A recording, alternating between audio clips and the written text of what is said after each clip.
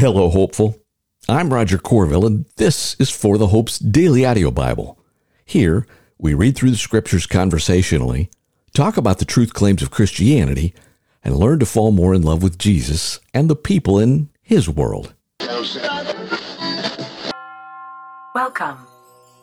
The Messiah, as R.T. France puts it in his commentary on Luke, is far more than the son of David, a power figure. He's actually also the Lord, Adonai, Kyrios, King. And my friends, the ultimate question in life for you and me is, who is Jesus, and is He King for me? And welcome to today's part of our journey together through the Bible, reading through every single word of God's revelation of Himself and considering our own life and work stories in light of that, including this. Do you know someone who wants to start kind of their own Bible reading, so to speak, in the book of Genesis? Well, Friday is going to end this trip through the Old Testament. And episode 2081, starting on Saturday, will begin again through the Old Testament. And thank you. Thank you to each and every one of you who shares, who prays, all of that. Turning to our New Testament segment, we're going to have a little shorter New Testament segment today, so we can hear a segment of Job in whole. In our New Testament segment, you'll recall that when we left off, Jesus had just responded to the Sadducees as they tried to trap Him in a question. Now remember, in fact, according to Josephus, the Sadducees were one of three main schools of Jewish thought who, in contrast to the Pharisees and Essenes, gave no place to the overruling providence of God. Right? They emphasized that all that happens to us is the result of good or evil that we do. So not unlike people of today, they might lay claim to a way of life, but generally reject the supernatural. And many theologians think that the Sadducees generally only accepted the Pentateuch, right? That first 5 books of Moses, and accepted those as authoritative, which makes the very next comment in our reading kind of interesting. We pick up today in Luke chapter 20 at verse 41. Then He said to them, "How can they say that the Messiah is the son of David? For David himself says in the Psalms, 'The Lord declared to my Lord, sit at my right hand until I make your enemies your footstool.' David calls Him Lord. How then can the Messiah be His son?" While all the people were listening, He said to His disciples, "Beware of the scribes who want to go around in long robes and who love greetings in the marketplaces, the best seats in the synagogues, and places of honor at banquets. They devour widows' houses and say long prayers just for show. These will receive harsher judgment." He looked up and saw the rich dropping their offerings into the temple treasury. He also saw a poor widow dropping in 2 tiny coins. "Truly I tell you," He said, "this poor widow has put in more than all of them. For all these people have put in gifts out of their surplus, but she, out of her poverty, has put in all she had to live on." And that gets us up through 21, verse 4. My friends, paradoxically, the title that is the basis of Jesus' condemnation declares the ultimate truth about Him, that as the son of David and the promised Messiah, He's actually Lord. And the ultimate question, of course, is, well, who is Jesus? And is He King for me? Now, turning to our Old Testament segment, you'll recall that yesterday, Job recounted his former blessed life in society through his wisdom and righteousness, and he laments his present state of undeserved societal rejection, and then offered up a series of curses on himself to challenge his guiltiness in order to force God to reply. Now, today, we move into, in the book of Job, what is kind of like the intermission before the final act. We hear this new person on the scene, Elihu, And Elihu is going to declare 4 major truths about Job, and we're going to hear 2 of them today and 2 of them tomorrow, and tomorrow we'll summarize his big picture. Well, I'll probably do that today too. Anyway, picking up in Job chapter 32, and here we go. So these 3 men quit answering Job because he was righteous in his own eyes. Then Elihu, son of Barachel the Buzite from the family of Ram, became angry. He was angry at Job because Job had justified himself rather than God. He was also angry at Job's 3 friends because they had failed to refute him and yet had condemned him. Now Elihu had waited to speak to Job because they were all older than he. But when he saw that the 3 men could not answer Job, he became angry. So Elihu, son of Barachel the Buzite, replied, I am young in years, while you are old. Therefore I was timid and afraid to tell you what I know. I thought that age should speak and maturity should teach wisdom. But it is the spirit in a person, the breath from the Almighty, that gives anyone understanding. It is not only the old who are wise, or the elderly who understand how to judge. Therefore I say, listen to me. I too will declare what I know. Look, I waited for your conclusions. I listened to your insights as you sought for words. I paid close attention to you, yet no one proved Job wrong. Not one of you refuted his arguments. So do not claim, we have found wisdom. Let God deal with him, not man. But Job has not directed his argument to me, and I will not respond to him with your arguments. Job's friends are dismayed and can no longer answer. Words have left them. Should I continue to wait now that they are silent? Now that they stand there and no longer answer? I too will answer. Yes, I will tell what I know. For I am full of words, and my spirit compels me to speak. My heart is like unvented wine. It is about to burst like new wineskins. I must speak so that I can find relief. I must open my lips and respond. I will be partial to no one, and I will not give anyone an undeserved title. For I do not know how to give such titles, otherwise my Maker would remove me in an instant. But now, Job, pay attention to my speech and listen to all my words. I'm going to open my mouth, and my tongue will form words on my palate. My words come from my upright heart, and my lips speak with sincerity what they know. The Spirit of God has made me, and the breath of the Almighty gives me life. Refute me if you can. Prepare your case against me. Take your stand. I am just like you before God. I was also pinched off from a piece of clay. Fear of me should not terrify you. No pressure from me should weigh you down. Surely you have spoken in my hearing, and I have heard these very words, saying, I am pure, without transgression. I am clean and have no iniquity. But he finds reason to oppose me, and he regards me as his enemy. He puts my feet in the stocks, and he stands watch over all my paths.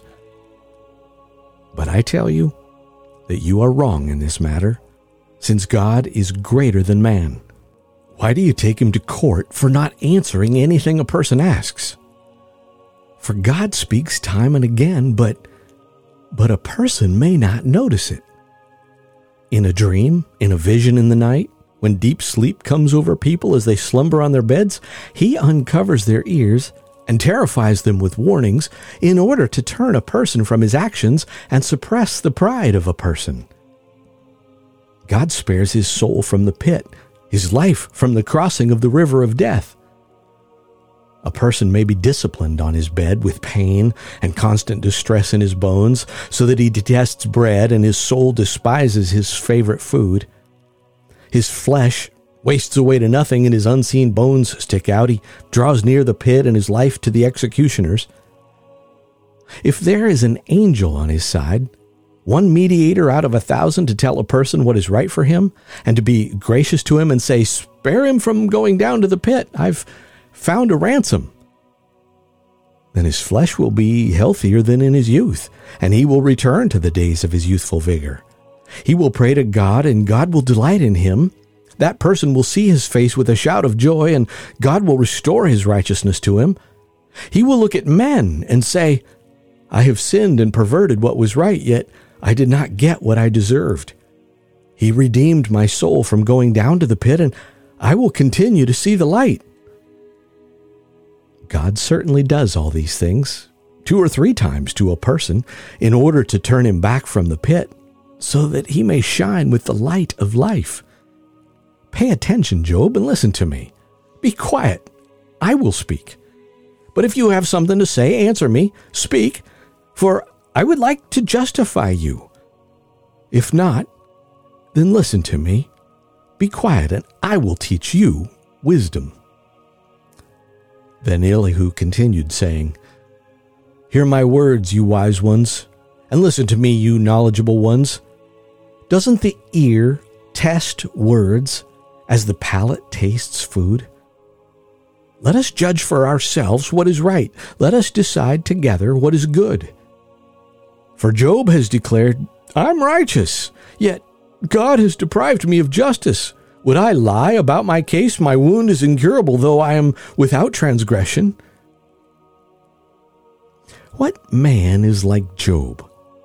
He drinks derision like water. He keeps company with evildoers and walks with wicked men, for he has said, a man gains nothing when he becomes God's friend. Therefore listen to me, you men of understanding. It is impossible for God to do wrong, and for the Almighty to act unjustly. For he repays a person according to his deeds, and he gives him what his conduct deserves. Indeed, it is true that God does not act wickedly, and the Almighty does not pervert justice.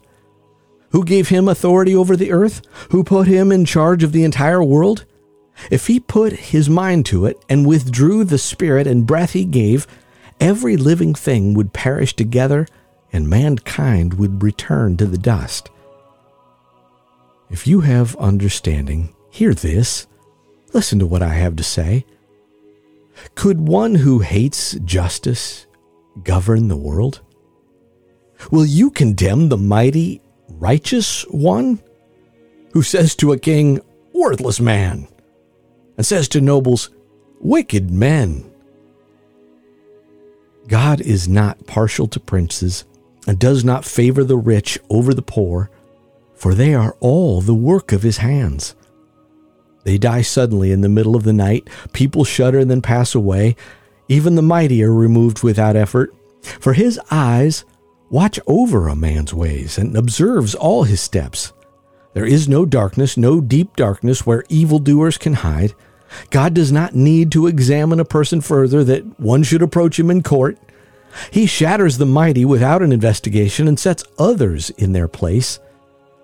Therefore he recognizes their deeds and overthrows them by night, and they are crushed.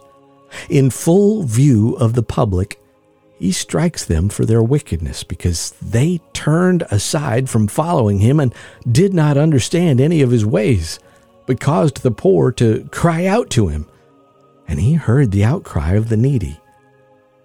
But when God is silent, who can declare him guilty?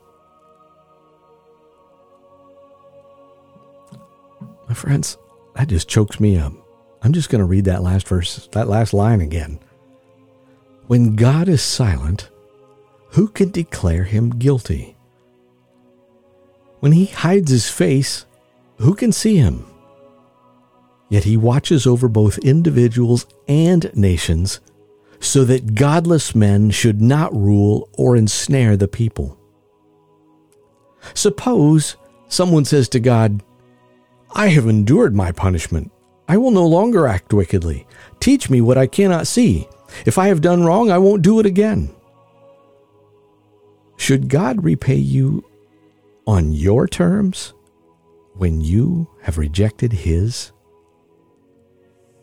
I'm going to say that again.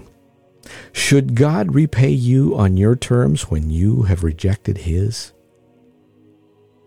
You must choose, not I. So declare what you know. Reasonable men will say to me, along with the wise men who hear me, Job speaks without knowledge. His words are without insight. If only Job were tested to the limit, because his answers are like those of wicked men. For he adds rebellion to his sin. He scornfully claps in our presence while multiplying his words against God. And that, my friends, gets us up through Job 34. So catch this. Here are Elihu's 4 points that he makes today and tomorrow. The first two he made today. God is not silent. God is not unjust. And tomorrow we're going to hear him make the point, God is not uncaring, and God is not powerless. Now, interestingly, he concludes that Job must necessarily be suffering for his sin, which was actually a wrong conclusion. We'll come back around that till that tomorrow.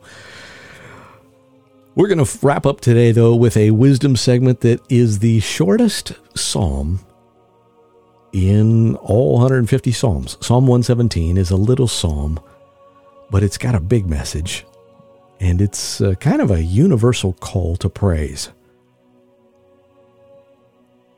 Praise the Lord, all nations. Glorify him, all peoples. For his faithful love to us is great. The Lord's faithfulness endures forever. Hallelujah. I like that. My friends, if you didn't catch yesterday's Practice the Way segment, I kind of riffed off both Job and a guy named Andrew Brunson. And if you go find Practice the Way segment number 220, you'll find a link to this free video series. It's like 7 videos that are about 15 minutes each that are just brilliantly done. And a key question that he had to wrestle with when he spent 2 years in a Turkish prison under trumped-up charges was, who gets to be God? Who am I going to trust? My friends, if there's a lesson from Psalm 117, it's that the nations should worship the Lord because of his eternal covenant love and faithfulness. And as Elihu put it, God is not silent. God's not unjust. And we're going to hear him say, God's not uncaring. He's not powerless. But unlike Elihu, we must not conclude that Job must necessarily be suffering for sin. And importantly, the gospel, that we don't experience perfect justice, meaning we get good things if we're good and bad things if we're bad. No, the gospel is that Jesus took the bad in our place. The Messiah, my friends, is far more than the Son of David, a power figure. He's the Lord. He's the King. And the ultimate question in life is, who is Jesus and who is he for me? Is he King for you? Lord God, I just pray for whoever might be listening right now. Lord, you know whether it's now or a year from now, Lord, whoever's listening to this right now, you know that they're listening. And Lord, I just pray that your compassion and love will just touch their heart. Lord, that the King of the universe wants to offer clemency and mercy. And Lord, that they would not only respond or respond again, but just feel that sense of peace that comes when our sins are covered by the blood of Jesus. I love you, my friends. Amen. Amen.